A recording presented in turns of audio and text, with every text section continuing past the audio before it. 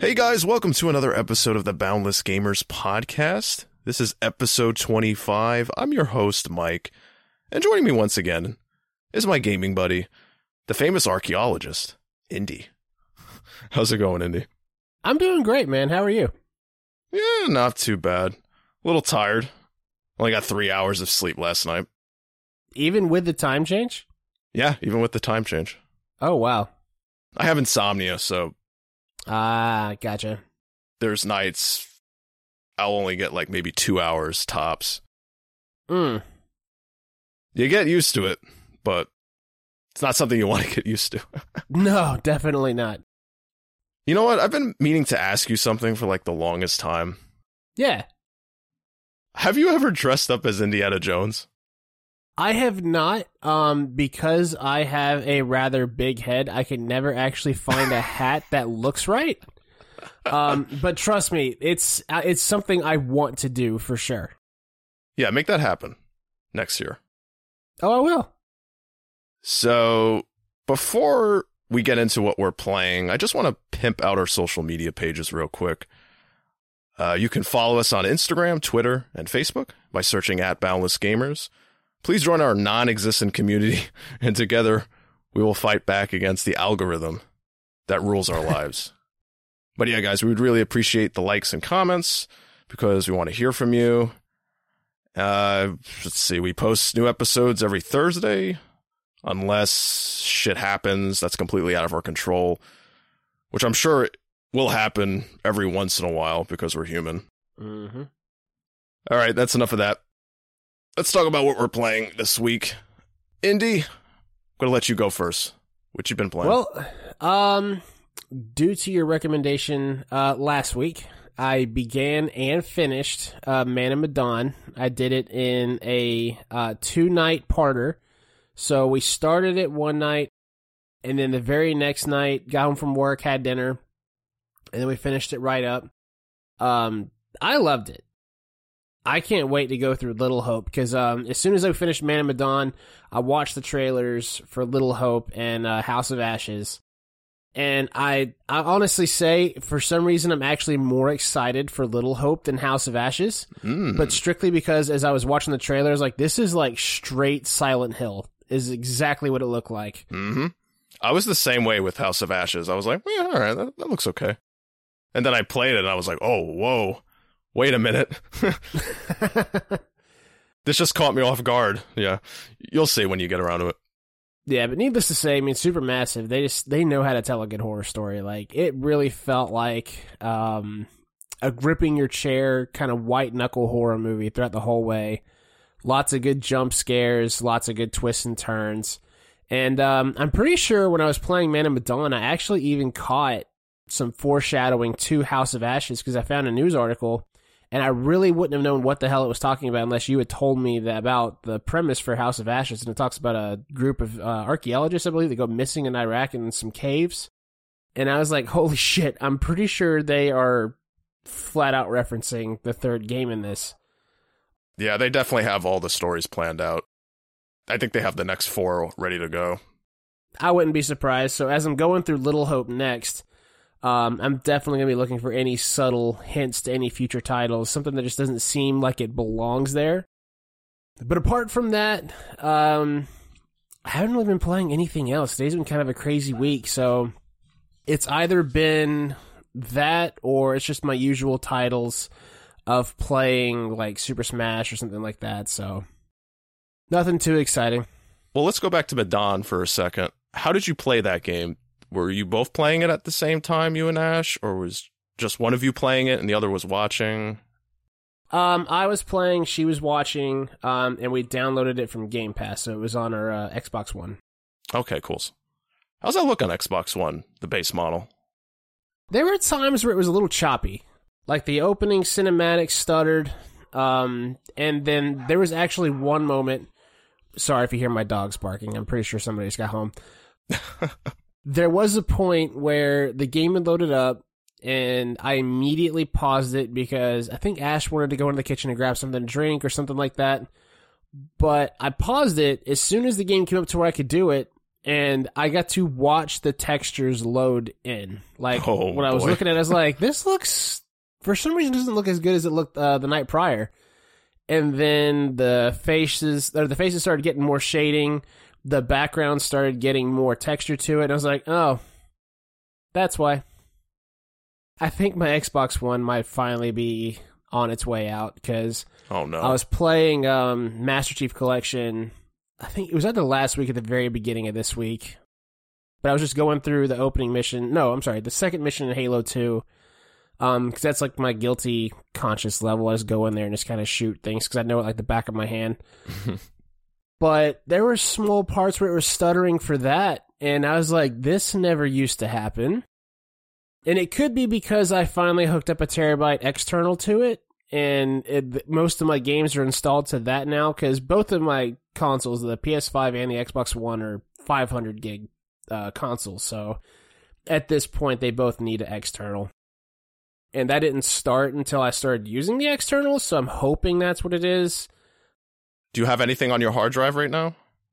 The one that's in the console, not the external. I know I left whatever was on the console at the time still on the main hard drive, and then I just installed games that I wanted onto the external.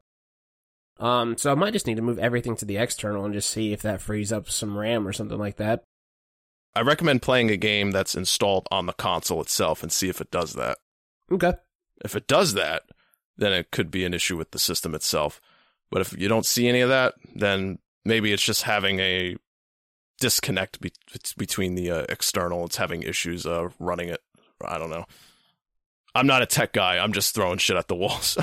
Hey, I mean, you're already taking the first steps for troubleshooting, though. It's like, well, let's do this. And, you know, me working in the cell phone industry, troubleshooting is like 70% of my job. Yeah. Have you tried turning it on and off again kind of thing? Oh, yeah. All the time. But, I mean, apart from that, yeah, I mean, Smash Brothers, I've been playing more of the expansion pack. Because, I mean, I paid for it. Might as well play it. So, been playing some Ocarina of Time. But apart from that, man, no, it's been kind of a boring week for me, except for Man and Medan. What about you? Similar week. I only had time to play one game, but I beat that game. And that is Call of Duty Vanguard. Now, let me ask you this. Have you played the campaign for every Call of Duty so far? Yes, all of them. Every single one. So that being said, how would you stack it up against some of the other campaigns? I'd say it's one of the weaker ones. It's better than Cold Wars.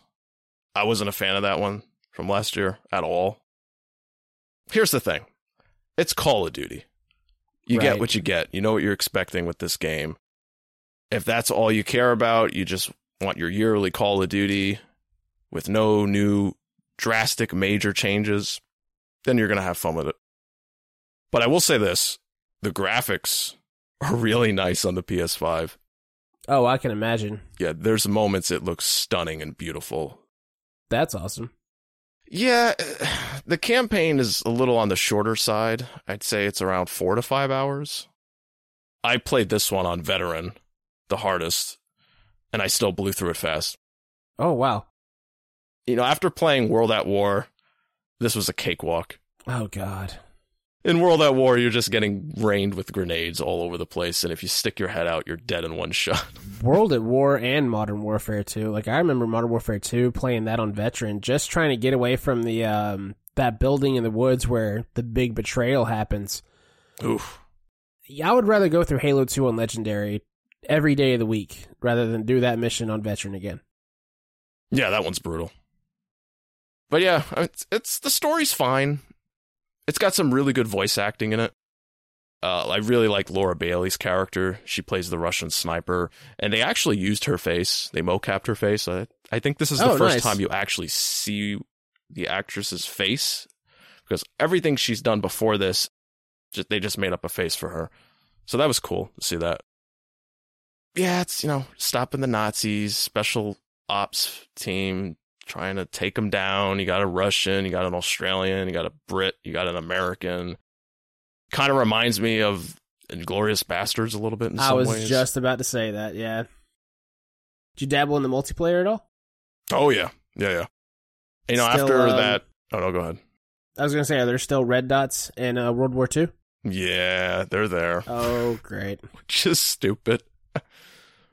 I'll let that slide. Because I was having fun with it. Because, a couple episodes ago, we were talking about gaming as we age. Our reflexes are going. And I was like, am I still good? Because I haven't played a multiplayer Call of Duty in years. Like, there's Call of Duties I just completely skipped the multiplayer. I just played the campaign, and that was it, and I moved on. Oh, wow. So I was like, let's see if I still got it. So I played 10 matches of domination. Okay. And I still have it, apparently. Nice. I was going like 45-2 in matches. Holy shit. 50-5, 18-0. And, people were picking me as MVP at the end if I was one of the top 3. That they were voting for me and shit. It's similar to Overwatch's voting thing at the end. It's kind of like that. Oh, gotcha. And I got play of the game a couple times. Now, I don't mean to burst your bubble a little bit, but there is a thing that they do in multiplayer games now to where if it's in your first 10 games, you usually have a buff for your first few games where you have a little bit more health, you punch a little bit harder, because they want you to feel like you're doing well, so that way you keep coming back for more, and then they turn that shit off, and then you start doing a little bit worse, and you have that desire to get back to where you were. I can confirm that there's no aim assist online whatsoever, so none of that is on. I think I'm rank 18 now, and I know a few guys who are way above me, and I even asked them if there's anything like that, and they said no. It's not. So I was like, oh, good. I'm not getting special treatment or anything. But yeah, I'm just happy I still have the reflexes, because there was a play of the game I got where I was guarding the A base, and I was the only one there. All of our guys died in front of me, and they all just came flooding in. And I took out 6-7 of them before they got me. Nice. I was playing with a lot of PC players. And that requires a little bit more strategy when you play against those guys, because they have 100% accurate shots. And I think it's unfair, really, because I don't know what kind of mouse this guy's using and what kind of setup he's got. So what I have to do against those guys is flank them and sneak behind them and get all Sam Fisher with them. And it does work. I still take them out. So there was one guy in particular where I could not face him. Front to front, like if we were both facing each other, we were looking at each other, he was gonna get me. He got me 2 times in a row, and then I was like, okay, I gotta pull out the strategies. And then for the rest of the match, I was kicking his ass. That's how you defeat the PC players. Oh, absolutely. Now, if you're going up against a PC player who has military strategies and tricks and all of that, oh, forget it. Then you're gonna have a hard time. So, yeah. And you can always tell too, especially when you watch the kill cam. I forget what it was that I saw. I think it was a TikTok, but somebody went on their PS5. They took the same loadout that they use, pulled the trigger, aimed down the sights, and they had plenty of recoil. It was not a consistent pattern. Went to the PC, moved their same profile over, did the same gun, same loadout, laser accuracy. So it very much so is if you're playing on a PC, you've got a huge advantage, whether it's aim assist or not. Now, I'm not sure if they introduced this in the last game. No, I don't think it was in Cold War. I think this is new. You can blind fire around corners now and behind cover. Yeah, that's definitely new. There's only a handful of games I've seen blind firing actually be useful, and the only ones that really come to Gears of War and Rainbow Six Vegas 2 are the only 2 that come to mind. Oh, you're giving me flashbacks. I love Rainbow Six Vegas 2. I remember when we all used to play, and I still remember one distinct shot where I think it was me, you, and a couple other guys, and I think it was just down to me and Stratus as the last 2 guys alive, and I managed to blind fire him with a bolt-action sniper rifle. And even I went silent. I was like, did that work? Sometimes it just works. I mean, I don't argue with it. I'll pull off a shot, and I'm like, yeah, I meant to do that. I couldn't even claim I meant to do it. Everybody would have known that was bullshit, because I think I was still a teenager back then. Yeah. They called you a squeaker. I remember that. Mm-hmm. They never called me a squeaker. Well, you've always had like a baritone voice, even when we were teenagers. Yeah. Everybody thought I was like 25, 30 years old. Shit, that's what I fucking thought. And then there was one night that you and I were playing, and you're like, yeah, I'm so-and-so. I was like, you're only like a couple years older than me. Why do you sound like you're 30? I've had a deep voice since I was 13. Shit, I was shaving when I was around 12, 13. Now, I was shaving. I just don't have the voice for it. I don't shave that much anymore. I just let the beard grow. And then when I get tired of it, then I just whack it all off. Yeah, that's more or less what I do. But yeah, I'm really veering away from Call of Duty. The only other things I want to mention is the sound design is still excellent in these games. Nice. Like the Kar 98 German rifle hasn't sound this good before. Like it has such a pow sound in the headset. Like you really hear that thing fire. And one other thing I just want to mention real quick is the haptic feedback in the DualSense controller is fantastic in this game. You feel everything. I still need to experience that. Whenever you do get a PS5, or if you're at somebody's place and he has one or she has one, play Astrobot, the one that came on the console, pre-installed. That shows everything off the right way. It seems like anytime Sony introduces a new mechanic, Astrobot is always the best way to experience it. 'Cause remember they did Astrobot's Playroom for VR as well. Mm-hmm. Yeah, I still have, for whatever reason, I've not played Astrobot's Playroom for VR yet. But I need to, just to kind of see what the raving's been about. And yeah, I really want to see it on the PS5 and get to experience that DualSense. But yeah, that's the only game I played this week. Well, actually, no, that's not true. I did play one other game for 30 minutes, and that is Psychonauts 2. But I have nothing to say about that right now. I'm just too soon. Way too soon. But I am playing that, and hopefully I'll have more to say next week. All right, I guess it's time for us to check out our inventory items this week. We have 9 items in the bag, and we're recording this episode on November 7th. And why is that important? Well, if you're a big Mass Effect fan, you know it means N7 Day. So that leads us to our first news story. Number 1, BioWare released an image today, and it's a poster for the new Mass Effect game they're working on. And at the bottom it says, Mass Effect will continue. And the image shows us an overhead view of a huge crater that's shaped like a Geth head. And then you see a parked transport shuttle with a few characters walking towards the crater. And that's all we got for N7 Day. Very exciting stuff. What do you think about this poster, Indy? Because I know you saw it already. Yeah, I literally saw it like maybe 30 minutes ago. It was shortly before I got on to record with you. It definitely makes me wonder where the story is going from here. It also depends on what ending they go with for Mass Effect 3. If they're going for the one where they blend synthetic and organic life, it might put the Geth back in the limelight as our villain. Yeah, I really don't have a whole lot of theories right now. The only thing that comes to mind is that the Geth somehow are going to be at the center of it. And the only thing I can see is that the Geth become some kind of like super aware, and they've multiplied in a way to where now it's almost the Geth versus the rest of the galaxy. I have no idea. Yeah, I mean, from this poster, it's telling us that the Geth's going to be involved. I mean, why else would they show a Geth-looking crater? I still think Liara is looking for Shepard. I don't know why. Like, I think she's looking for him. In some way, in some form. Like, she's looking for him. I mean, if they went with the ending where they blend the two, there's really nothing left of Shepard. Didn't one of the endings have him... let's see.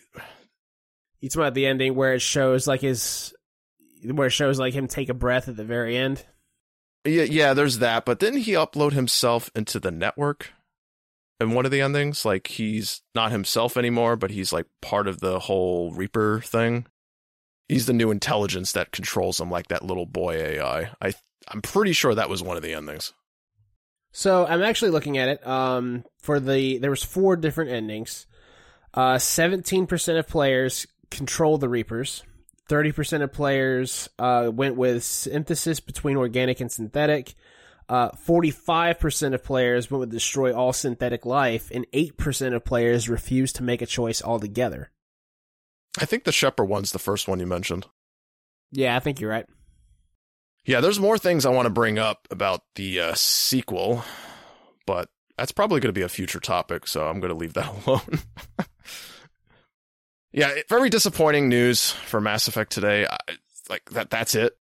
We got that, and they advertised body pillows in their store. Yeah, I mean, you got a Garrus one and Liara. Not Liara, I'm sorry. They don't have Liara. Which was a shocker to me. Tali, that's the other one. Maybe you should get Ash the Garrus body pillow. Your next anniversary, give her that. Right, so happy anniversary. Here's your space boyfriend. All right, enough of that. Let's move on. Number 2. Giant video game joystick earns Guinness World Records achievement. This comes from USA Today. There is a 9-foot tall Atari joystick, and it plays Centipede and Breakout. That is awesome. The giant and functional joystick, made of wood, rubber, and steel, is now in the Guinness World Records 2022 as the largest joystick. College professor Mary Flanagan created the joystick, which is nearly 14 times the size of the classic Atari controller. Oh my God. I saw a picture of 2 kids standing on this thing, and they looked so damn tiny on it. It requires 2 people to operate. That's insane. It's a weird thing to do, but hey, why not? All right, number 3. Frustrated Ubisoft workers are asking for your help so the company doesn't ignore them. This comes from a Kotaku article. Game developers, now I'm quoting the article, game developers associated with the A Better Ubisoft Group are petitioning the Assassin's Creed publisher for a seat at the table and a meaningful say in how Ubisoft as a company moves forward. The move to enlist the support of fans and other developers in its push for change comes just months after over 1,000 current and former Ubisoft employees signed an open letter demanding change across the video game industry.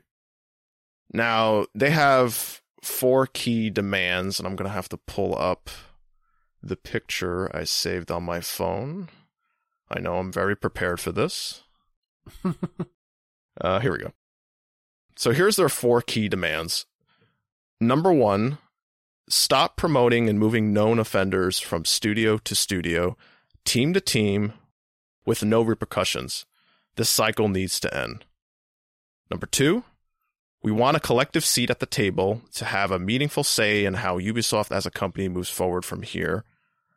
Number 3, cross-industry collaboration to agree on a set of ground rules and processes that all studios can use to handle these offenses in the future. And number 4 is this collaboration must heavily involve employees in non-management positions and union representatives.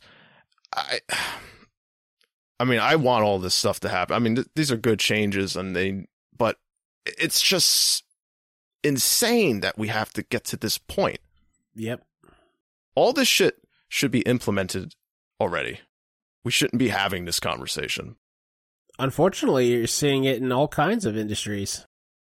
I even had a talk with my district manager semi-recently, just talking about at my job that I feel like there's a huge disconnect from frontline employees up to upper management and what they expect. And like you can tell with what they're asking for that they really don't fully grasp what's happening on the front line. And I feel like you see that, unfortunately, way too often in multiple industries. I even have a friend that works with as an artist as an artist for a gaming company, and she went through some similar shit where, you know, just the stuff that they were asking for, there was a lot of miscommunication, and you could just tell there was a disconnect from what is being asked and what is actually done, and even how it's done. So I hate to hear it, but at the same time, I'm glad that these conversations are being had, especially with what happened with Activision a few months ago.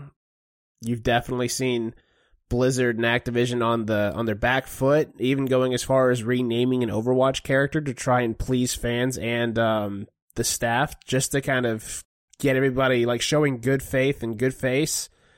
So I hope something good comes from this. I hope the fans listen. Unfortunately, I think too often in the entertainment industry, we are all so worried about, getting the next piece of entertainment for us, getting that new game, getting that new movie, that we don't really ask, well, what happened to get this particular product, and do I care about it?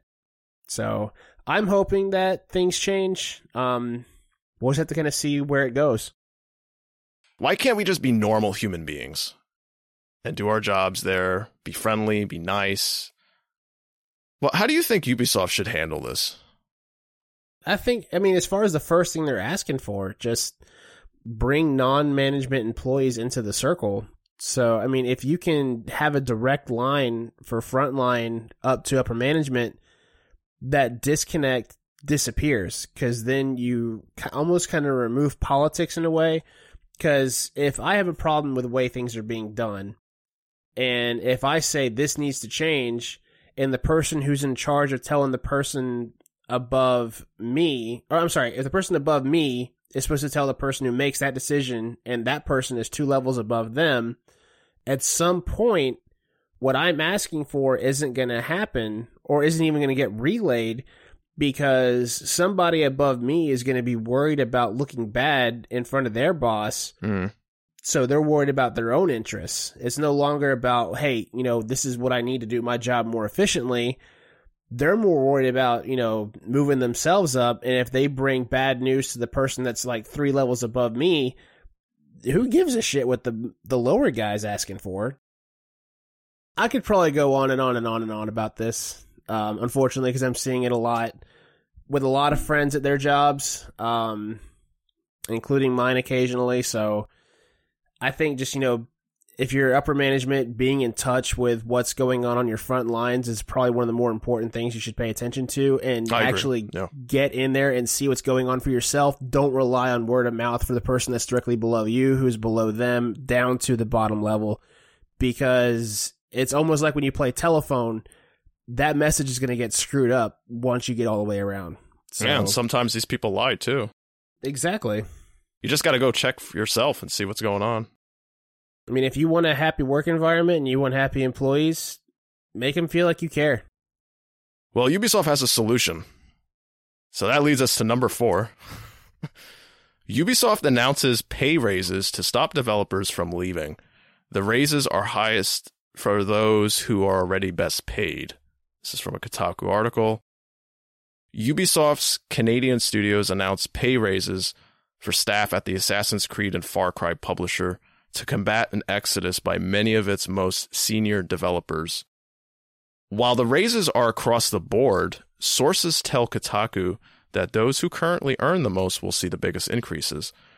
The new pay raises are set to go into effect immediately and will begin being paid out at the end of November. Employees will also be receiving more vacation days and better pay during parental leave. According to the worker group, a better Ubisoft junior staff will receive a 5 to 7% increase, while the most senior staff could see their pay increase by up to 20%. That would mean a lower level developer might see a $50,000 a year salary increase by $2,500, while higher level developers making $100,000 could see as much as $20,000 in additional pay. So, you think that's a solution? Just give people more money? It comes across as hush money. Yeah, that's exactly what I'm feeling right now. I mean, it's like, hey, we're not going to change anything, but maybe if we pay you more, you'll feel better about the shit that we're shoving down your throat. It's funny, you hear these companies say, oh, we don't have any extra money to give you guys, we got to put it towards the projects and blah, blah, blah, and this and that. But then when something happens, money just appears out of nowhere. Oh, look, all this money we got. We're going to spend it. We're going to give it to you guys. Mm-hmm. They're all full of shit there. Yeah. I'm really starting to hate Ubisoft now. I don't want to have those feelings, but I don't know what's going on over there. I don't like how they're treating their employees, and I don't like the games they're putting out. It's crazy. We're praising EA now, and we're shitting on Ubisoft more. Like, what's happened? I mean, at least EA has EA Originals where they're trying to bring up, lower developers and trying to help people get their games published. So, I never thought that I would see the day where I hold EA in higher esteem than Ubisoft. Yeah, they've fallen so far and very quickly. Like, yeah. What happened in the last 7 years? And we can't get a Splinter Cell game? I know that's not really important in the grand scheme of things. I mean, all this other shit that's going on over there is way more important. And I feel like you're just, like I said earlier, you're seeing this across multiple industries at this point. I don't know if you've heard the term, like, the Great Resignation, where everybody's just leaving their jobs right now. I don't know if... Well, okay, I take that back. I'll just speak from my own experience. I was blessed enough for my job to where I was able to stay home for a couple months and get paid 80% of what I was getting paid when, like, COVID first broke out. Ashley got to work from home for the majority of that time, so we got to spend a lot more time together. And I know that a lot of other friends and family got to do the exact same thing, where they got to be with loved ones more often just because, you couldn't go to work as often. And I almost feel like what's happened at this point is that the current generation might have gotten a taste of what life used to be, where we valued more so about, like, getting to see our families and this, that, and the other. And now they're realizing just how much time we sell to these companies of our personal time. Yeah. And we're realizing we value that thing that keeps us going, like spending time with your loved ones, or just taking care of yourself so much more, that when it's time to go back, it's like, no, I've gotten a taste of something else, and I know what it values to me. And if you really want me to keep doing this, things have got to change, because I'm like, for me and for Ash, it was a great awakening of, this is not okay. I'm not happy with this. This is a source of a lot of my depression, the fact that I am missing out on things that are essential as a human being. So at this point, selling that amount of my time to a company that is not even willing to hear our biggest pain points, everybody is starting to say, you need to pay attention to me because you need me more than you think you do. And if you don't fucking listen, I'm going to bounce. Yeah, these corporations just look at their employees like they're numbers on a sheet. They don't really see them as human beings. Yeah. It's I'm not saying all of them are like that. Most of them are, though. The ones who don't usually do that are like small businesses, but the major corporations, they don't give a shit about the lower guys. They don't care. As long as they're getting results, they could give a shit about how you're feeling. And I'm not going to say all of them are like that. I mean, I may complain about my job from time to time. For the most part, I'm blessed enough to work at a job where I do feel like they still care about their employees. But unfortunately, I have plenty of friends and family that work at corporations that don't. And you can clearly see a difference in personality from the ones where the company, for the most part, will do what they can to help out an employee versus the one that's like, if you want to leave, then fucking leave. Walmart. Like, it's a night and day difference. Yeah, things got to change. We can't keep going on like this. It's just not healthy for anybody. All right, well, that's enough of that. Let's move on to something exciting. Number 5. Battlefield 2042 is getting a 10-hour trial for EA Play and Xbox Game Pass members. Short story, but I'm happy about this because it's very possible that's all I want to play of this game is 10 hours and then I'm done. Is this going to be at launch? Yeah, at launch. So, that's going to be a bold move, Cotton. Let's see if it pays off for him. Yeah, what if the game launches with horrible glitches and you can't play it? That's exactly what I'm talking about, because Battlefield has not been known for solid starts. Nope. 5 had some issues. 4 was just a train wreck. 3 wasn't too bad. I think the Bad Company games, they didn't have any issues when they launched. At least, I don't think so. I think Bad Company... No, the first Bad Company had a few issues. Bad Company 2 did okay, but I mean, Bad Company 2 also had its fair amount of glitches throughout its entire life cycle. But yeah, I'm definitely going to check this out because yeah. there's just so many games coming out. I mean, I'm not going to put money on Battlefield. No. I'll wait for a sale. If it's really good, I'll wait for a sale. But yeah, 10 hours, I'm good. I can bring it in the Game of the Year conversation, which it won't be winning that award. I can tell you that right now. I don't need to play that game to know that.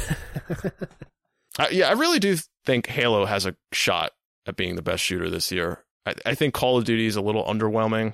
Yeah. Battlefield, I think, is going to be a mess. I hope I'm wrong, but that's how I feel. I'm not gonna lie, I can't wait for Halo to come out because I know at some point one of the topics we'll end up covering is gonna be Halo versus Call of Duty versus Battlefield. What's the shooter of the year? I'm just gonna go out on a limb and say it's probably gonna be Halo. I agree. I can't see that being bad, that game. Microsoft can't afford that. It has to be good. 343 can't afford that. No. Okay, number 6. Firaxis, the guys behind the XCOM series, has delayed Marvel's Midnight Suns to second half of 22. Long story short, just the developer said they need more time to improve the quality of the game. Do you believe any initial release dates at this point? No, not at all. Everything's going to get delayed. I was talking with Jacques a few days ago, and he was saying, I'm just tired of seeing these publishers announce games years before they come out. Mm-hmm. Or when they announce a game that's just clearly not going to hit the date they want. Yep. I'd say 70% of the games that they announce gets delayed anyway. Oh, absolutely. If they say 22, I'm like, all right, well, you mean 23 then, right? There's still a ID at Xbox game that I've been waiting for years. It's called Tunic. It was a Legend of Zelda style top-down adventure game.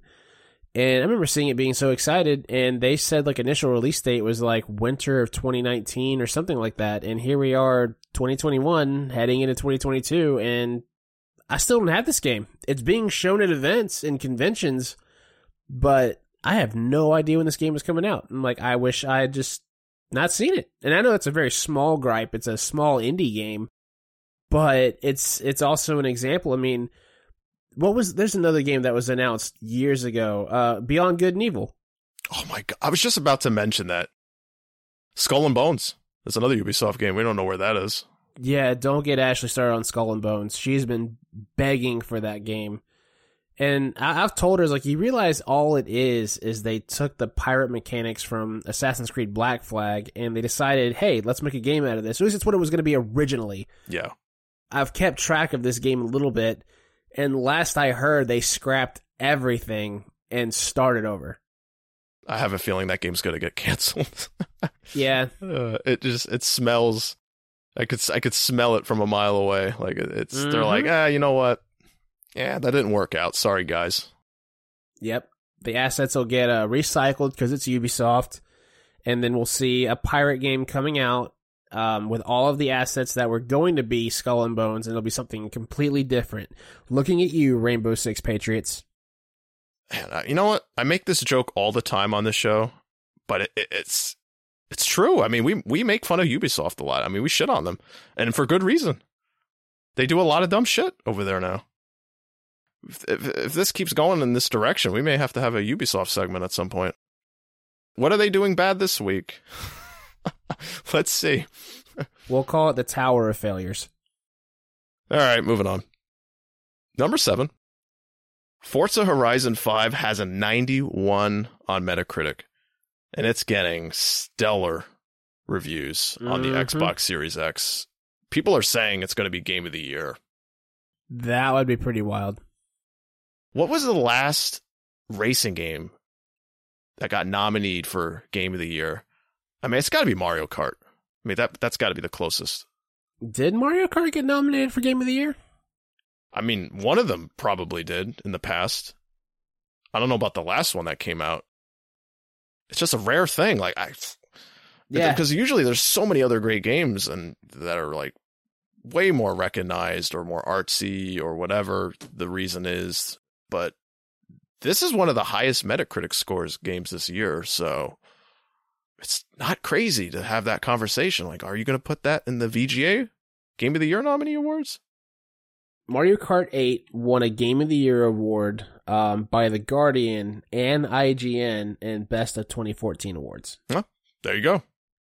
Yeah, so it's not too common. I mean, it happens, but... I mean, I wouldn't be surprised. Because isn't this the first year that we didn't get a Motorsport release and we got Horizon one year and then there was no Motorsport and then we went straight to another Horizon? Yeah, I don't think that's happened before.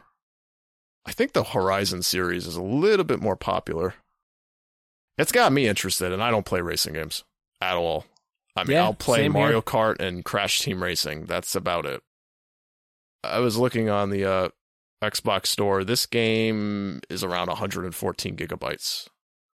That's not too bad considering how much, like, what the graphics are looking like with this game. Typically, when you see something like this, it's insane. Like, how in the hell do we have 114 gigs for Horizon? That's what it said on the Xbox Series X store. Yeah. So, explain to me how it's 114 gigs for Horizon, but Warzone still takes up like close to 200 gigs for me. They don't know how to compress their files, or they don't want to, because the newest Call of Duty, Vanguard, it weighs in around 90 gigabytes on my PS5. Okay. They got it down a little bit, but it's still too big. All right, number 8. Take-Two canceled an unannounced game, and it cost them $53 million. Now, this is from Jason Schreier. He's over at Bloomberg now. He used to be at Kotaku, but he left. It says, the project was codenamed Vault and had gone through multiple iterations since it was first conceived. The current version struggled due to reboots, technological hiccups, and challenges caused by COVID-19, said the people who asked not to be identified. The game has been in development in various forms since 2017, was set to feature superheroes competing in online gameplay. It was set to be a new intellectual property for Hangar 13, but 2K executives didn't see it as a worthwhile investment. After $53 million, it's no longer a worthwhile investment. Don't you think you waited a little too long? Yeah, it's 2K, though. They got that money. Got GTA, NBA 2K series, and that's just those two franchises. That's not including all the other big things they own. Right. It's crazy to think $53 million is nothing, but to some of these corporations like 2K and Activision, EA, it's like a dime in the bucket. This probably would have sucked. Superheroes in an online game. We got Avengers, and that wasn't that great. Yeah, I mean, I hear something like Project Vault from 2K, and I immediately start thinking, heists are a big thing on GTA Online, and I start thinking about a Payday-style title from Take-Two, and where it's all based around, completing heists and this, that, and the other. And then you completely threw me off when you said superheroes. Like, well, I don't even have a dream in hell at figuring out what the fuck this was going to be. I wonder if they looked at the Avengers game and they're like, that was Marvel, and people did not like it. Well, I mean, it has its community, but it definitely underperformed. Let's just say that. It could also be like the huge backlash that Square Enix faced when they started talking about the microtransactions they were going to put in, because that is what they make their money off of, whether it's shark cards or 2K's, I forget the mode in there, but it's basically when you get your own players. Right. I wouldn't be surprised if they saw this as like, okay, this audience does not want this, do not release this, because this is not going to be a games of service that we like to invest in. Yeah, they said, let's cut the cord and get the hell out of here. We'll take our losses. Yeah. It's probably a good call. We'll never know, though. I mean, unless someone leaks some images of the game at some point, which probably will happen. Oh, it'll definitely happen. I mean, what was it? Earlier in the year, didn't we get all of a sudden there was a leak of some unreleased footage of the original, like, Star Wars Battlefront 3? If that can surface this late in the game, I'm sure eventually we'll see something about whatever the hell that was going to be. Yeah. All right. Our last news item, and this is going to lead into our topic of the show. NECA, the company who makes kick-ass action figures, recently announced they acquired the Last of Us license, and they revealed 2 7-inch scale action figures, Joel and Ellie, of course, from The Last of Us Part 2. Now, it's interesting they didn't go with the first game first. Yeah, I'm kind of shocked by that, too. Yeah, I mean, I guess I'll read some of the description. You know, it says Ultimate 2-pack. Figures have 30 points of articulation, screen-accurate accessories that includes the axe, machetes, rifles, knives, pistols, backpack, bow, and arrows, interchangeable hands. No interchangeable heads, which I find that strange. NECA loves doing that stuff, but they didn't do it with this one. Comes in a collector-friendly window box packaging with dual front opening flaps. They say it's going to ship March 22, and it's going to have a retail price of $74.99. A little pricey for NECA figures. Holy shit. I know. I've been asking for this for many, many years, though. I've been bugging the shit out of them. I've literally talked to them about this a couple times, some of the employees there, because NECA is a small company in New Jersey. They have around 40 to 50 employees. Cool dudes. Okay. And I've just been spamming the shit out of them. Like, what about The Last of Us? You get The Last of Us? You going to get The Last of Us soon? You guys have plans for The Last of Us? And one of them eventually told me, yeah, we're actually trying to get that IP. I can say this now because it's happened, or now they have it. Yeah, we're trying to get it, but Naughty Dog's playing hardball. They're very picky about who they give the IP to. But they finally got it. And I'm just so damn happy. When I saw that news, the glow on my face was just, couldn't even imagine, because I was having a bad day, and then I saw that, and I'm like, oh my goodness, they're finally doing it. Yeah, I know it's pricey, but I pre-ordered it. I gotta have it. Did you really? Yeah. I know it comes to around, like $37-ish a figure. Their figures usually cost around, well, they've had a recent price increase because of shipping stuff with China and all that. The prices are going up over there. It definitely fluctuates depending on what the IP is, too. Because, like, the Target near me, I mean, you can get, like, Freddy or Jason. They're usually, like, $18.99, depending on which version you're going with. But they also have, like, the Aliens Special Edition Warrior Xenomorph that comes with, like, an egg, a face hugger, and this, that, and the other. And that figure is always priced around $35, and that's why I still haven't pulled the trigger on it.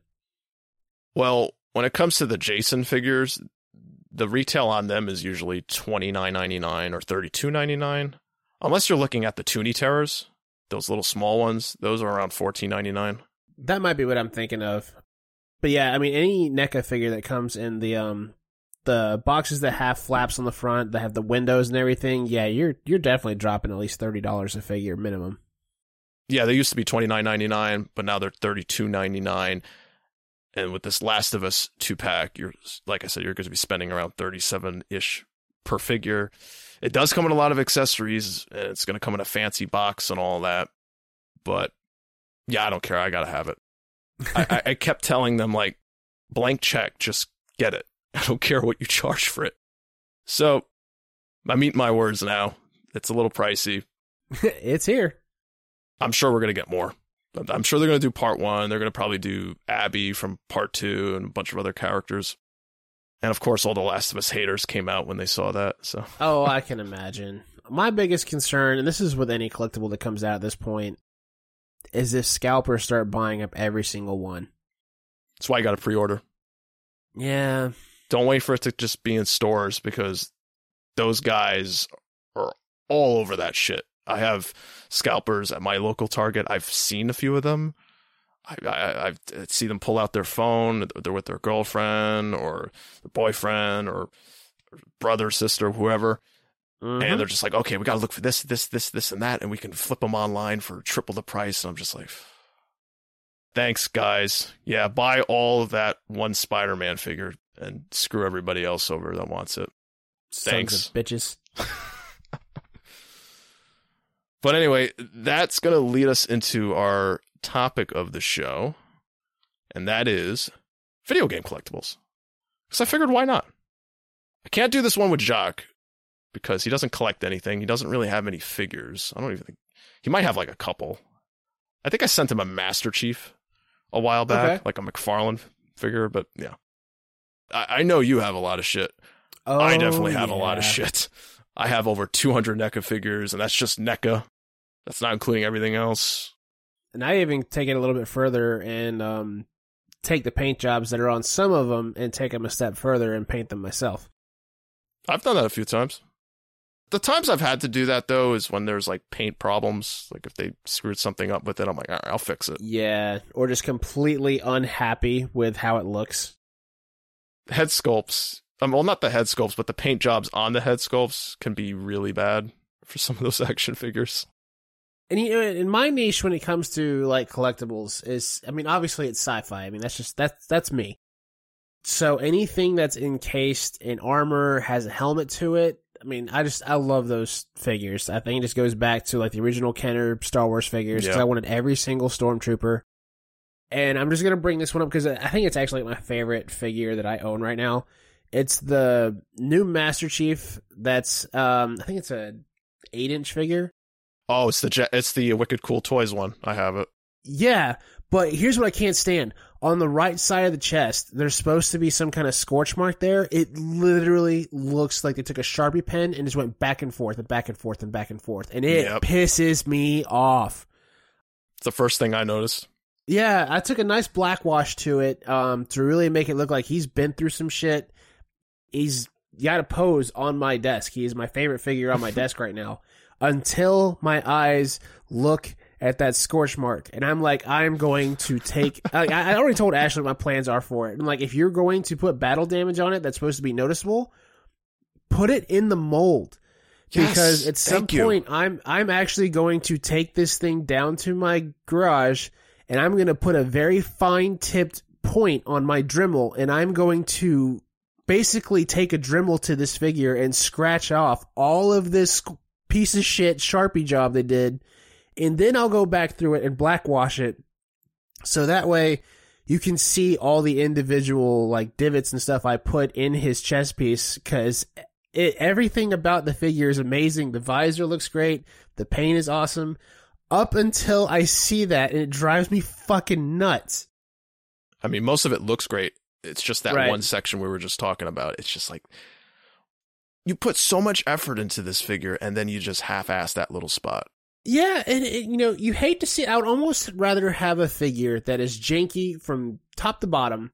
Like I have an old school Samus on my desk as well. It's not the best mold, but you know, you don't see a whole lot of Nintendo figures, so I can deal with it. It's fine as long as I know the quality from the top to the bottom is pretty much the same. I'm cool. But this particular one, the quality is amazing from top to bottom, except for the one eyesore. It's like you either need to look like garbage all the way through, or you need to look amazing all the way through. Is that the only one you have in that line, from Wicked Cool Toys, the Halo so Spartan far, collection? I thought you had Emil. I could have sworn I saw Emil on your desk in one of your pictures. I do have an Emil, but he's from the McFarlane Halo Reach line. Oh, okay. Well, damn, that looked pretty good. Oh yeah, he's great. But I also have the Noble Team statue that came with the Halo Reach Legendary Edition too. Ooh, I love that one. I've seen it in person. I don't own it, but I've seen it in person. It's really nice. It's the funny thing is, it was at my local GameStop and it was clearanced for like $60. So I remember I actually went home and I traded in my copy of Halo Reach and got like $30 for it because it was a trade-in offer, and then I just put that towards the Legendary Edition and just rebought the game. So I got Halsey's journal and the statue for like $30. And it's another thing that drives. I feel like I'm gushing over this damn. Oh, dude, we're gonna be gushing about all of this shit that we own. Yes, that's how we are. The way things are oriented in my desk, if you look to your right, you'll see Noble Team and then just a little bit further down, you'll see that Chief figure we're talking about. And I'll look at George, who is on the left side, which is the other Spartan 2 that's in I think he's in Mark 5 Mjolnir armor. And he looks amazing all the way through. And then you look at Chief, who looks amazing all the way through, except for that scorch mark. And it's just like all of my Halo collectibles are on point. Because if you look above my monitors, we went to Second and Charles, which is a spinoff of Books A Million here in Kennesaw, just north of Atlanta. Somebody sold their entire Halo collection.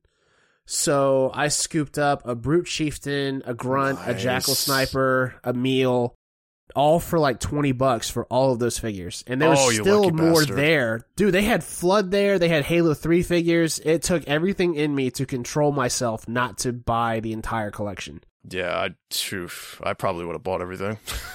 And, you know, Halo has never had any bad collectibles if you buy the higher priced ones. Whether it was McFarlane or anybody else that was making it, they always look amazing. So that's why it baffles me. Is like, this Chief figure was on point. And I know our audience is probably tired of hearing this, but I still can't believe that this is how it looks. It's a damn shame because that Halo Spartan collection line has a lot of good Spartans. Mm-hmm. I know we're sticking on Halo for a little while here, but just wanted to mention real quick, one of my friends, Jason, who I mentioned on the show a lot, he sent me a couple of those figures recently. He sent me Noble 6. That's the Spartan you play as in Reach. Mm-hmm. Shit, I don't remember the other two. It's I don't remember the other two. The one's orange and one's I can't even remember. They're over there. I mean, I guess I could walk over there and look at them, but I'm too lazy. 6 is the main one I'm still looking for in that line. Like Chief and 6 were the main ones I wanted. So if I ever find a 6 again, I'm definitely scooping him up. Yeah, he's not easy to find. He's a hard one to get. They didn't make many of him. I know the next wave is going to have June, the sniper. Yep. Definitely want to get that because I want to get the whole Reach team in that line. So I already have Emil. I have Cat. Now I have Noble 6, and June's coming next. Nice. So I think there's only 2 more after that. Yeah, it would be George. Actually, no, because see, there was 6, George, Cat, Emil, Carter, and I think that's all of them. And for the McFarlane line, I have Emil, I have June, and I actually got Carter in those bags as well. But I gave Carter to my little brother because my little brother's name is Carter, and that's like his favorite Spartan of all time. So it's like, I can't hang on to this one. I got to give it to him. That's awesome. Just spread the collecting joy around to everybody.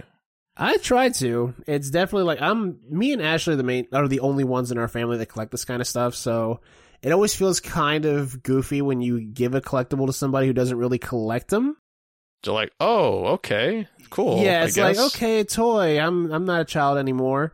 But if you manage to find a collectible that they really care about, and you're like, oh shit, like that's the look you see on their face. You're like, yeah. See, there's a collectible for everybody. It's got to find out what they want. I know one of my favorite things I have in my collection is from a collector's edition. It's the Last of Us Part 2 Ellie statue where she's playing the guitar. Oh, nice.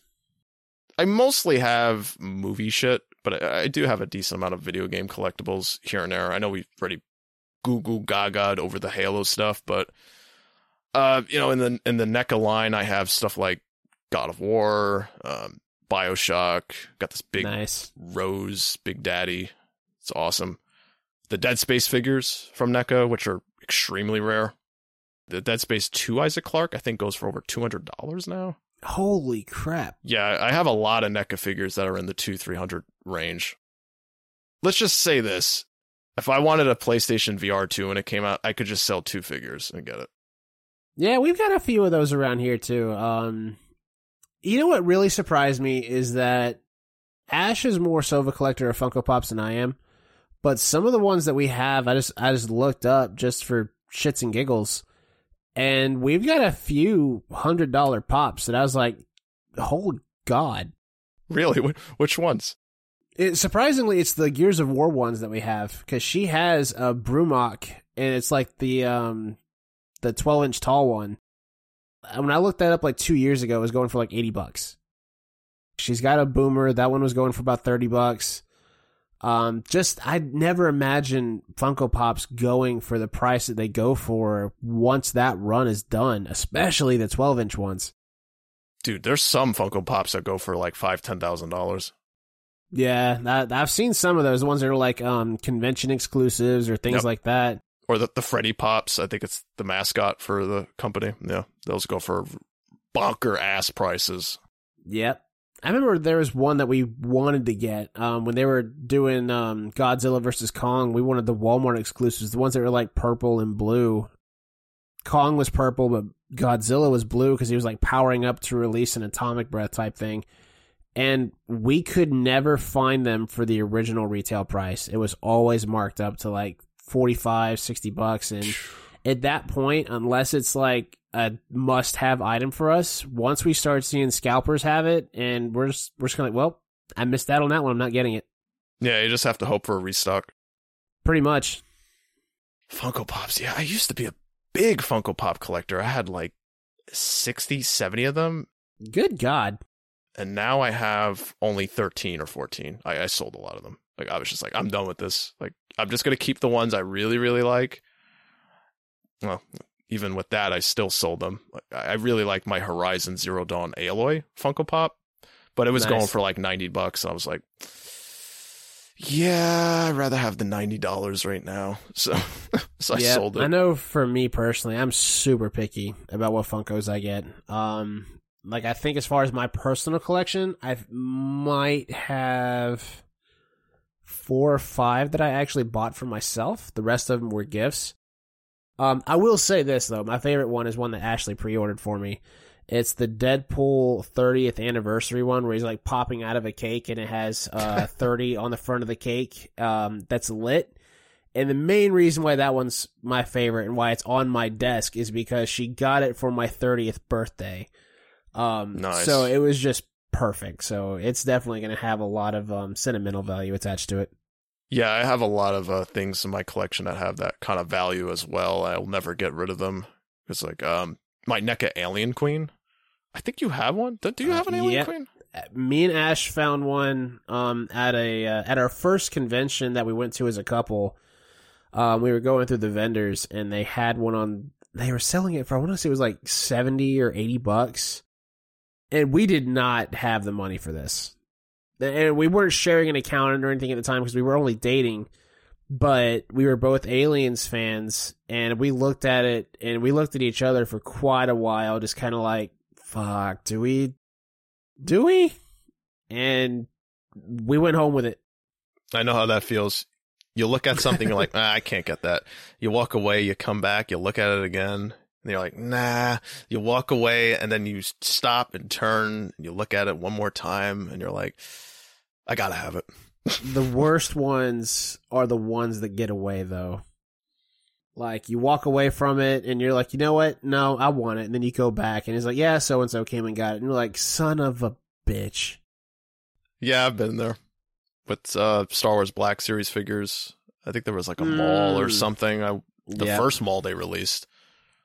And I was like, it's $20. Like, that looks really cool. I'm like, I should get it. And I'm like, nah, maybe another time. And then like a few months later, it was going for like over $100. But they've released a couple more since then. So, along with some re-releases. So I mean, if you're not too worried about in-box condition, most of the time you just catch the re-release. But there are a few Black Series, like you were saying, that the re-release they're still getting snatched up as soon as they get re-released. Like, yeah, Star Wars Knights of the Republic Revan, man. Every time they put one out of him, you better get it like within the first like 3 days, or you're. And that goes for both of them, whether it's the light side Revan or dark side Revan. If you see it, get it. Mm-hmm.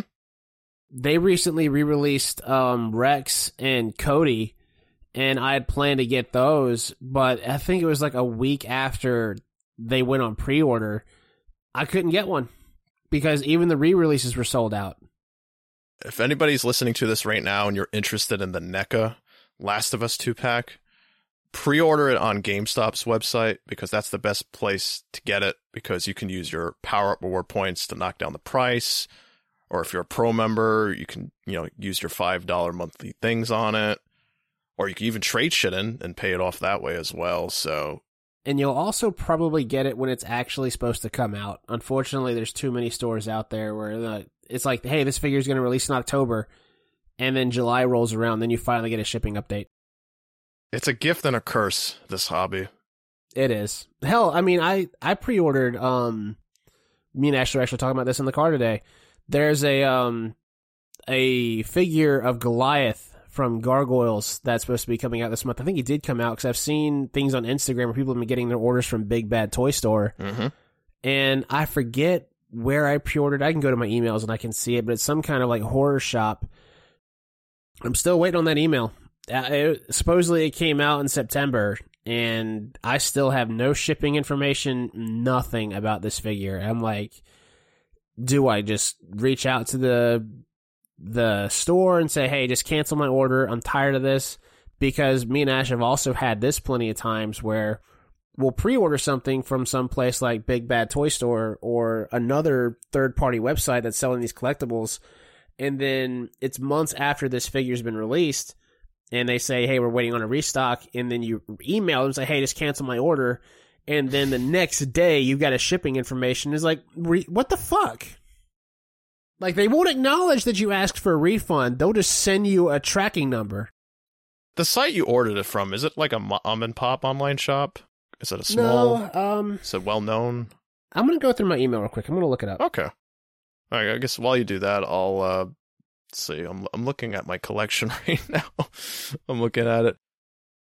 But let's see, what else do I have laying around here? Yeah, Black Series, I got, Revan, of course. I got 2 Revans, actually. I have one in packaging, one out of packaging. I have the Jedi Revan. I actually have another Revan on pre-order. It's their Archives line, the Black Series Archives line. They're putting them in a blister card, and they made a few modifications on it. And I'm hoping Amazon actually ships that to me in good condition, because if you're a toy collector and you order on Amazon, you know the pain. Mm-hmm. It is a gamble. You may get your order that's completely 100% okay and they packed it well, or they might put your figure in a massive box with no protection and it's just bouncing around in there. So I actually found the website. It's called horrormerch.com. Okay, I know them. Apparently, I did receive an email on September 21st, and the subject line is pre-order updates for September 16th. It says, hey, we are contacting you as some pre-order items are taking a bit longer than usual to be released or restocked. And then it goes through a list, American Werewolf in London, Friday the 13th, Part 7, Ultimate Jason, Halloween 2, Michael Myers, Hatchet, Scream, They Live 2-pack, and then it lists Gargoyles Ultimate Goliath figure. So apparently it got delayed, and I'm still waiting for it. Yeah, those, should I reveal this here? I'm going to reveal it. Forget. The people I talk to aren't going to listen to this podcast. NECA lately has been lowballing the smaller shops, online shops, that they're just 100% focusing on Walmart, Target, and a bunch of these other big ones. And a lot of these other smaller sites are just, they have to wait months. That sucks. There's one dude I talked to, I won't mention his name and I won't mention his store, but we talk regularly, and he was going into some details about NECA, how they're being treated with new releases. And yeah, no, I love NECA toys. I love that company. I love the shit that they make. Mm-hmm. But I just don't like how they're treating the small guys, because there was a time when NECA was struggling to get their stuff in the big retail stores, and they had to depend on the small guys, and they helped them during those times. And now that they're doing a whole lot better, and they got tons of licenses like Back to the Future, all the other ones we've mentioned, like Friday the 13th and Nightmare on Elm Street. There's so many. I can go on and on, but yeah, they're doing so good now, but they didn't remember the small guys that helped them out back in the day. No, because it was nothing but small guys that used to sell their stuff. Like, I remember when me and Ash first started dating, we had a movie stop in Kennesaw, and that was like the only place that we could find NECA figures still in box. Like, there's plenty of like local toy stores or collectors that you could go to buy like out of package stuff. But if you wanted to find like NECA aliens, that was the only place you could go. Mm-hmm. It really wasn't until recently that Target started selling NECA stuff, and even then the selection for, at least from my local Target, was trash. It wasn't until the past couple months that all of a sudden we started seeing like the nicer figures starting to come in, because it was always Books A Million or Movie Stop or something like that, just not these big companies that you would start to find NECA figures. So the fact that they're focusing on the big retailers honestly pisses me off a little bit, because all it does is just feed scalpers. Yeah, it does. It's gotten to a point to where if you want to get a figure at fair cost, you have to find these small things. Like the Goliath figure I ordered for Ash, that was the last place I could find it for retail cost, because it was sold out everywhere else. So you do turn to these small toy stores, and yeah, you end up waiting for a while.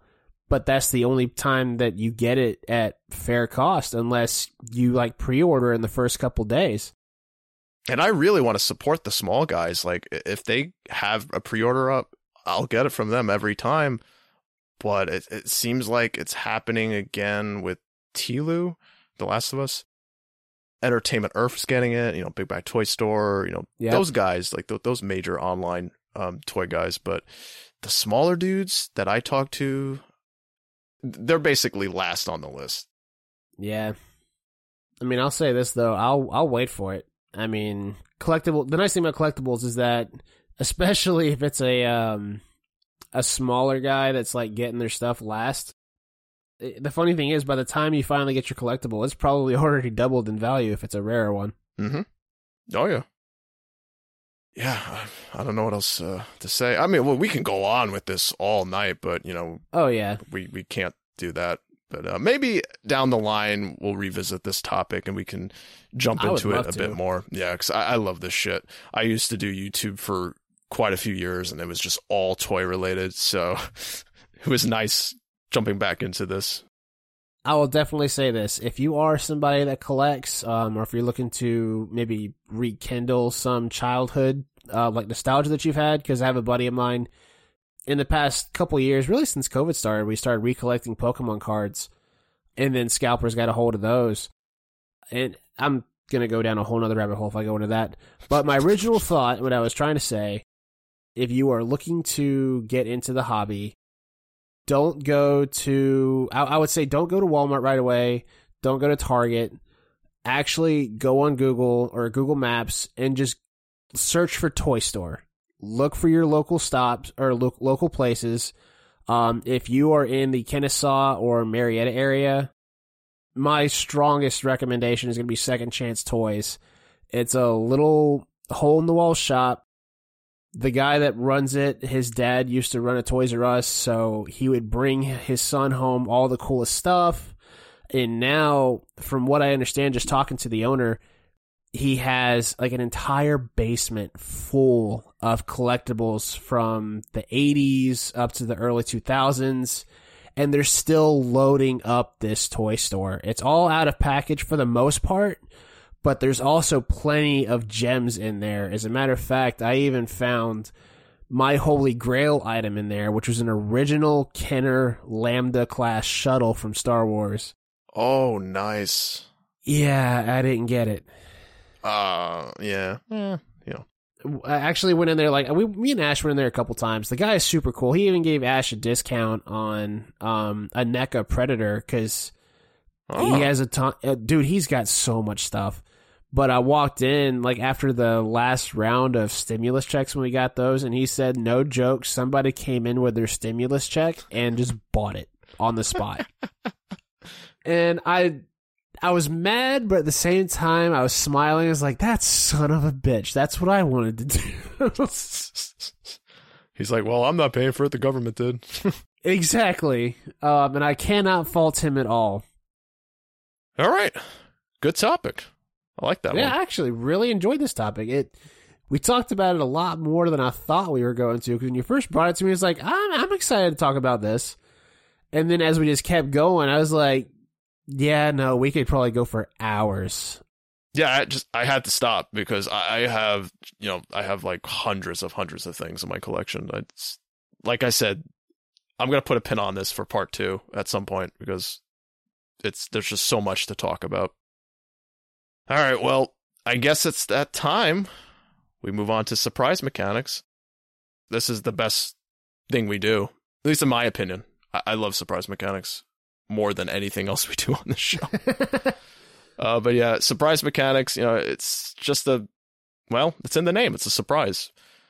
It could literally be about anything. This is the part where, we will bring something to the table. It could be a story. It can be something that just happened to us, a funny little moment in our lives. This is the wild card part of the show. And I have a surprise mechanic that's very random for Indy. So, yeah. I'm going to put you in a hypothetical situation. You and Ash. I'll include Ash too. Let's say one night you hear your dogs just barking, going nuts, and they're by the back door. And you're thinking, oh, well, they probably have to go to the bathroom or something. Let me just open the door for them. Let them do their business. But when you open the door, both of them go running off into the woods. Now, I don't know if you have woods, but... I do, actually. My house backs up to a lot of woods. There you go. Perfect. That's perfect. So, yeah, you see your dogs just book it to the woods. They're gone. They're barking. Okay. They're chasing something. So you're like, Ash, I don't know what's going on. We got to go chase our dogs. You grab a flashlight. You're running the woods. And you notice the 2 dogs corner something. You kind of can see what it is. You think it's a little kid. And then you notice it's not, a human kid. They're chasing a little alien in your woods. And it is a kid. Now, this is a child, actually. It's an infant. Well, not an infant, but it's like, let's say it's like a 7-8-year-old alien kind of thing. And, you get your dogs away from the alien, and it looks up at you, and you hear the voice in your head. Like, that's how it's talking to you. And it tells you, they left me, please, help. I don't know what to do. What's the protocol? What do you do in that situation? Oh, God. So I'm assuming it's bipedal, it's a humanoid style alien. Yeah, let's say it's like a little gray child alien, like the big eye. Okay. Well, we'll go with that. So, there's a theory that the reason why a lot of kids and even adults are scared of shadow people or clowns is that there was something else on this earth with us when we were still learning everything that resembled humans but weren't human. And that's why we have a natural fight or flight reaction to something like that. So I'm also somebody who just due to my wife, we look at a lot of cryptid stuff and horror movies. So my mind would probably start racing through skinwalker territory. I really don't know what my reaction would be. Honestly, if I was going through the woods and my dogs cornered something and I saw anything in the woods that resembled humanoid, I really think my immediate reaction would be to turn tail and run. That's probably what I would do. But part of me is thinking, it's a child. Am I just going to leave it there? And let's say it's freezing cold outside and it's cold. Am I going to just leave it there? I'm also an asshole when it comes to RPGs and hypotheticals. I always err on the side of caution. So I almost feel like I would take the same approach in real life because I've also had moments where I was shocked by my natural fight or flight reaction. To give you an example, we were in Florida not too long ago for my mom's wedding, and my little brother went on the beach, and we were all just chilling in a house because they rented a beach house for us for the wedding because it was going to be on the beach. And he was coming back up to the house, and I saw somebody walking up to the house, and it's at night. So when you look at the windows, all you see is your own reflection. And this guy was coming really quick, and I'm a very laid back individual. But my immediate reaction was I started walking from behind the table and was walking to the back door because I was about to beat somebody's fucking ass. So if I was in this reaction, it'd be one of two things. Even if it was a child alien that was saying, help, they left me, I am not going to assume that this thing plays by human rules. I am probably going to assume this thing plays on human instinct, and I'm immediately going to think, how can I flip the script on this thing and protect myself and my dogs? Now I'm curious what Ash would say. You want me to go grab her? Yeah, if she's available, I'm curious. Yeah. I'll be right back. Give me 1 second. All right. Well, while he gets Ash, and by the way, his wife Ash, she created the Boundless Gamers logo. So the logo you see every week when you tune into an episode, that's her. She created that. I mean, me and Jacques came up with the idea. She made it possible, and I don't know the whole story behind the creation of it. I think we're going to probably have Ash and Jacques, when Jacques' ready to come back, have them both talk about it on the show. She did an amazing job, and I can't believe how professional it looks. It's stunning. I could never do anything like that. I could try, but it would just be a mess. I don't think the Indian knows that you're talking to yourself. Oh no, I'm just filling the air a little bit. How's it going, Ash? How you doing? I'm good. And it just scared me because I was watching TV, and all of a sudden he goes, "Get back there!" And I was like, "What?" Did he tell you why? I forget what you said. There was something about a hypothetical? Yeah, it's a hypothetical situation. Yeah, so basically, I put you and him in a situation where your dogs run out in the woods at night. They're chasing something. Oh, no, I don't like this. No. By the way, welcome to the show for the first time. Thank you. Thank you so much for creating that logo for us. We absolutely love it. That's what I was talking about before while he was going to get you. The logo was really fun. The fact that you guys made me like a preliminary sketch really helped out. Oh, yeah. Really flesh out y'all's vision. So that was pretty tight. Yeah, we spent a while on that. I know when Ash, I know when Jacques comes back, he'll come back at some point. I know he wanted to do an episode with you to talk about the logo and the creation of all that. So I won't. Okay. Go into it here. Sounds good. But anyway, back to this hypothetical situation. Yeah, your dogs run into the woods. My children. Yep, your children. They're chasing something. It's the middle of the night. It's cold. You don't know what's going on. You got your flashlight. You're looking for them, and they corner something. You think at first it's a kid, but it's actually an alien, like a little tiny alien, and it is a child, by the way. Well, they're chasing a child alien. We have to specify alien. Is it a xenomorph? No. It's like a gray alien. Your typical black eye, generic looking alien. Okay. Now, you get the dogs away from it, and then it's talking to you in your head. Like, you can hear his voice in your head. And it says, "They left me. Please help me." What do you do in that situation? There's a song that comes to my mind, and it's "Hell No." Would you help it? No. It's a kid.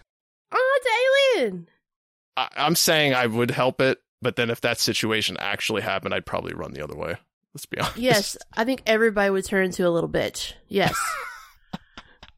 No. Especially, have you seen, like, the Black-Eyed Children? No!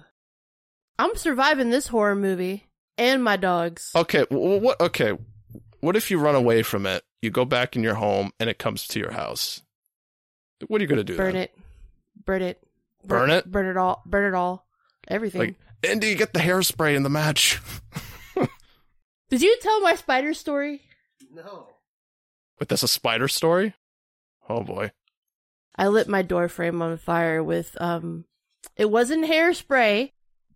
It was perfume, because all I had, because I was kind of drowning it, because I'm like, oh, perfume has alcohol in it. And I put a lighter on it, because literally this spider was chasing me around my room. And I just barely put the lighter to it, and my whole door caught on fire, and I grabbed a towel and went, Okay, I gotta ask, how big was this thing? A little bigger. I'm just trying to think, like, what are the old coins? Like a half dollar? Yeah, like it was big. Ooh, that's big. Yeah, that so is I big thought for it was spider. like a brown recluse because I lived in the basement back when this happened. And it wouldn't leave me alone. So, your first reaction was, I gotta burn this thing. Yeah, I was not expecting to. I didn't have anything to like smack it with because I didn't want no bug juices on my shit. So, and I was also in high school. So I figured, oh, I could just drown it with chemicals. And no, I think this spider thought I was like putting perfume on it to take it on a date because it was just vibing in the perfume. Well, I wasn't having that. So like, all right, well, I got a bunch of candles, so I'll use a lighter. And next thing you know, my whole door frame catches on fire and I about crap myself. My parents didn't know till like 10 years later. You know, I shouldn't admit this on the show, but I do have a fear of spiders, like really bad. And it's all started when I was like maybe 8 or 9. I woke up from a deep sleep and I just see this massive spider crawling up my arm.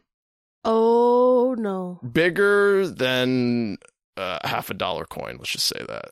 Oh I'm no. like, what the hell is that? And ever since then, don't like spiders. Now, the tiny baby ones, like, I don't mind them hanging around, and I'll get them later. But if it's any big spider crawling around, I kind of, like, a little yeah. bit. That's just how it is. I know everybody's like, oh, you're a dude, come on. I'm like, I don't care. I don't like spiders. That doesn't matter. Creepy crawlies. Yeah, they're alien to me. Yeah. See, my fear is mine are funny. Well, some of them are kind of funny. I hate chemical warfare because of Terminator 2, Judgment Day. Right. And then deep water. And of course, heights. Fuck that. If I can't step down, no. I've been to the Empire State Building, and I looked down, and I was, no, I'm like, I'm not doing this again. Let's go, please. Nope, your legs go weak. It's like having diabetic low blood. No. So, you wouldn't help the alien then at all? No. I don't know. I'd be so curious. Okay, why would you help an alien? Because it's an alien. I think you're imagining E.T. No. I'm imagining the little gray, big black-eyed, creepy-looking alien. It's just, if it's communicating with me. So here's the thing. If it didn't communicate with me at all, and if it's just standing there looking at me, probably would get the hell out of there immediately. If I see it's cold, it's sick, it's a child, and it's asking me for help, I don't know. I don't think I could leave it there. I know that's a huge risk bringing it back to your home because you could hear helicopters flying overhead coming for your house. I mean, that's possible. Have you not seen The Thing? Oh, yeah. Any of Stephen King's movies? Yeah, I hate to tell you, you're going to die. Yeah, it's probably going to end badly, but... Yeah, you're going to be the first person to die. I'm just, like, hoping that if I keep this thing safe and then his parents show up, they'll grant me, like a wish or something. I'd be like, can you just take me up for a ride for a little while? Just, if it's possible. You're going to get butt probed. Yeah, but I got to ask if Asaris exist, so... Well, the problem is, if you save it, it might do this tactical strategy thing, keep you alive till the end of the movie, and then be like, whoops, you're dead now, even though you saved me, I saved you for last. All right, you're making good points. I know, I like horror, therefore I will survive. Yeah, I'll be dead. But I'll have some answers before I die. Yeah, that's my answer. Sorry. It's gonna stay there. I think the only one would be... I think it's Men in Black 1, where she gives birth in the car. That little thing, and he gets puked on by the baby alien. That thing's adorable. So if you saw that, would you change your mind? If it was infant and doesn't talk, and it's just like, yeah, I would save that one. Infant, okay. You would definitely change your tune if Garrus came down in the Normandy. We can't talk about that. We gotta be careful about that subject. I'm not going to go into that because we'll be here for like an hour talking about that. I don't want to do that. Oh, man. Thanks so much for jumping on this episode. Jacques is going to be shocked. He's going to be like, what, you got a third person in there? It's like, what? I mean, hell, I was shocked when Indy ran in the living room. Like, oh, what's wrong? Who's dying? And he's like, just come back here. So thank you guys. He surprised the heck out of me. Like I said, Jacques definitely wants to do an episode with you, but anytime in the future, if you want to do an episode, just let us know and we'll make that happen. I have been looking forward to it. Did you tell him like what I thought about like with the logo and everything, or yeah? So I thought like I think one of the things about the logo I think is really cool is the fact that you guys have both. I mean, it's stereotypical female, pink, blue guys and everything. And I think one of the things that would really help the show is having female gamers' perspectives. Yeah, I think that would be really fascinating. So I agree. I'm totally down to join, and I got a bunch of other female gamers too. So I could say it right now. If you want to be a backup for the show, and if you want to come on at any time, it's the position's open. Sweet, that'd be boss. Yeah, we'll make that happen. Cool. All right. Well, thank you guys. I look forward to hearing the rest of the show, and I'm gonna pass it off to the hubs. All right. Get Indy back here. Later, taters. Laters. All right. Where's Indy? Indy. So clearly, both me and my wife are killing a child. We're gonna trigger a galactic war. Unless it's Garrus. We've already talked about you and Garrus. Yeah, let's not go down the Mass Effect road, because then I'm going to start talking about Liara, and then we'll be here forever. But anyway, that's my surprise mechanic. What's your surprise mechanic this week, Indy? So mine is actually tied to the subject of the show. We're going to share a few of our collectibles that fit into a couple different categories. So I'll ask you, you'll give me your answer, and then I'll give you mine. And I have 4 questions for you. Sounds good. First one's probably going to be the hardest one. What is your favorite collectible that you own? Star Wars The Black Series Darth Revan, the first release. Never mind. That was actually incredibly easy for you. I've been asking for that for like years, and they finally made one in the 7-inch scale. I was like, yes! I'm probably going to say my favorite is my Statue of Noble team, to be perfectly honest with you. Okay. Good answer. What is your most valuable collectible? Ooh, see, that changes a lot because the prices for things fluctuate. If I had to take a guess, well, I have those 2-packs, those NECA San Diego Comic-Con, Alien and Batman and Green Lantern and Sinestro Predator, but I think those go for around $250-$300, but that's not the most expensive thing I have. Yeah, that is a really tough question because I don't know. I have a lot of $200-$300 figures. At least they were like $20 at the time, and now they're just like way up there. I have a lot of those, but I'm not sure what my most expensive thing is. It could be $500, $600. I have no idea. Like, I'd have to do some research. We'll alter the question a little bit. What is the most valuable collectible that you've bought as far as retail cost goes? Ooh, let's see. I'm pretty good with that. I think the most I've ever spent was $50 or $60, believe it or not. A lot of the stuff I found was on eBay, or my friends sent me some things, or when I was doing YouTube, maybe like a company sent me something. Yeah, if you look at my collection, and you would not believe me at all. You'd be like, bullshit, you spent like so much probably for this and this and that, because this goes for crazy amounts of money. And I'm just like, no. A lot of the stuff I bought personally was around retail or under. Wow. Even when it was rare, I got it for like a retail price. I'm really good at finding shit. That's really impressive. The second to last, what is your rarest collectible? See, that goes back to the value thing again. I'm not sure. You know, you're right. It's like we're double dipping here. We are a little bit. What's your rarest? How about that? Yeah, what's yours? Well, my most valuable is a Disney World exclusive Force FX Darth Vader lightsaber. All metal hilt, and I want to say I paid $150 for it. Because my mom was headed to Disney World. I had the money, and you can't buy this off the website. I was like, hey, the last time I was down in there, and this is the one in Orlando, they had Outpost. It's a new Star Wars Outpost building, and they actually had lightsaber hilts and like exclusive lightsabers. While you're down there, if you happen to find Vader's, if I send you the money, would you mind scooping it up for me? And thankfully, she was really cool about it. They had one in box, one out of box. But the nice thing about the Disney World exclusive is it comes with a wall mount. Right above my monitor, leading up the shelves of my collectibles, it's framed by Vader's lightsaber that is movie quality.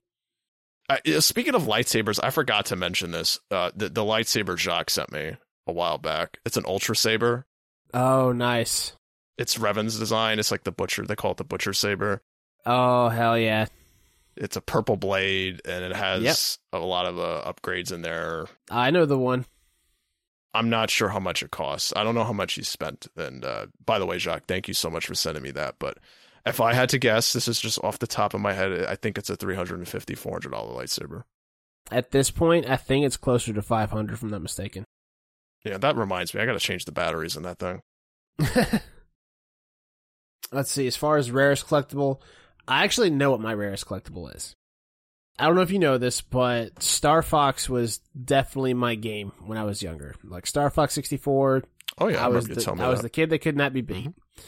So when they released a new Star Fox for the Wii U back in the day, they did do a line of Star Fox statues of Fox McCloud.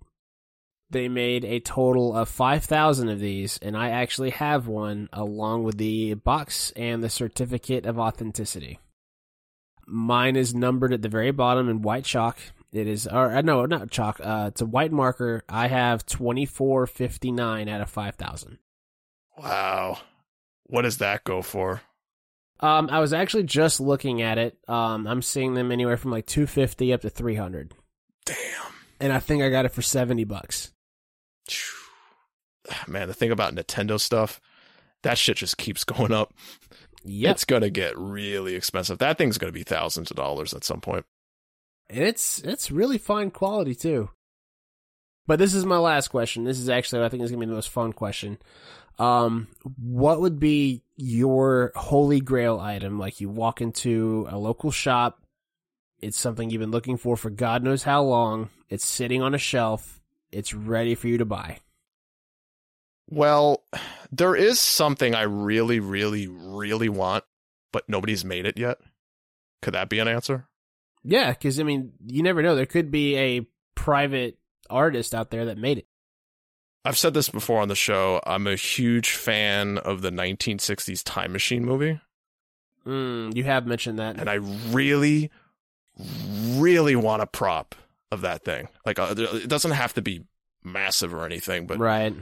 At least in the scale with 6-7 inch figures, I want that machine. Somebody make it. At least some company make it. I don't want to get somebody to make it because I've looked into that. Right. Yeah, it's like $2,000-$3,000. No, it's not happening. Jesus. Yeah, I can't have a full scale model. That's never going to happen. I'm going to have to have like 20-30 grand to have that thing built and with all the bells and whistles. And I know a lot of people have seen this machine in the Big Bang Theory episode. Yep. Because that's where a lot of people noticed it. So when they see the thing, they're like, "Oh yeah, the Big Bang Theory." I'm like, "No, yeah, it's in that." Which, by the way, that's a really good replica of the machine. It's probably better than the one that's in the movie. Like, I don't know who made that machine, like, but it looks amazing. But yeah, I want a small version of that.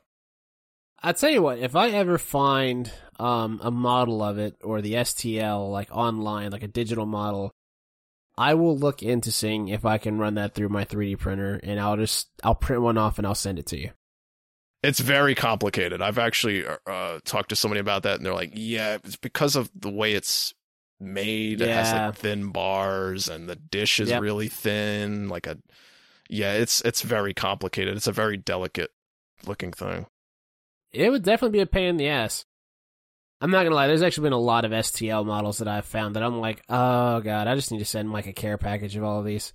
Because I've seen like chunks of a Stargate that are available to print, just all kinds of stuff. My holy grail item, it does change, but the one that I'm still looking for the most, and I kick myself for missing out on it, but right now it's the original run of the NECA Ninja Turtles from the movie. Want to find all four brothers, but it's just, I know they're so damn expensive. It's one of those things, like if I saw them in stores, I'd have to snatch it up. Well, I have some good news for you. I know NECA has plans to release those again. They're going to keep bringing those back because the TMNT line is their bread and butter now. They make so much money off that line. They're going to keep restocking them and re-releasing the same figures in different packages and stuff. So you don't have to worry about that at all. Well, in that case, I'm going to change my answer. I need an Obi-Wan hilt and lightsaber to match my Vader one. Oof. Just to go on the other side of the shelves. If I could frame the shelves above my computer desk with Vader on the left and then Obi-Wan on the right, I'd be super fucking content. But that's my surprise mechanic. Man, this is a nerdy episode. It really is. Like, we definitely delved into a new level of nerdom on this one. Yeah, I had a really good time, though. I did too. We even went over a little bit, but I don't give a shit. I know that's going to be more work for me in the editing department, but I had a really good time. And, I can't recall ever having a conversation about collectibles with anybody other than my wife, so this really was a treat to have this conversation. Sucks we have to end it, but I know. It's getting late. We got to go. Yep. So I'm just going to mention the social media pages again real quick, and then we'll head out.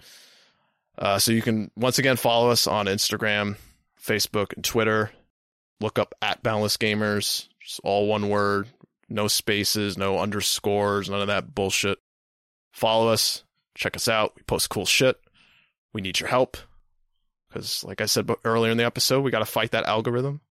We need all the soldiers we can get. But yeah, that's it. We're done. Awesome. Another one of the books, episode 25. Can't believe we did 25 of these already. It's nuts. Yeah, that's kind of wild. Yeah. Can't wait for 117, because that's just going to be all Halo themed. Oh my god. I didn't even consider that, but yeah, if this carries on to 117, I'm going to bring all my Halo knowledge to bear. Yeah, the whole show literally would be dedicated to Halo. Everything. What we're playing, the topic, news, if there's any Halo news, I'm sure there will be. And episode 66 will be dedicated to us just destroying the Star Wars sequels. We'll just do Order 66 on the show. Oh, yes. I like this. I like where this is going. But, we got to end the show now. So, thanks again, guys, for listening. Once again, I'm Mike. I'm Indy. And we'll catch you in episode 26. And all right, guys. See, I'm botching this ending up. It's already got down the toilet. It's done. I ruined it. But who cares? You didn't ruin it. I did. A little bit. Anyways. Thanks, guys, for listening again. Bye-bye.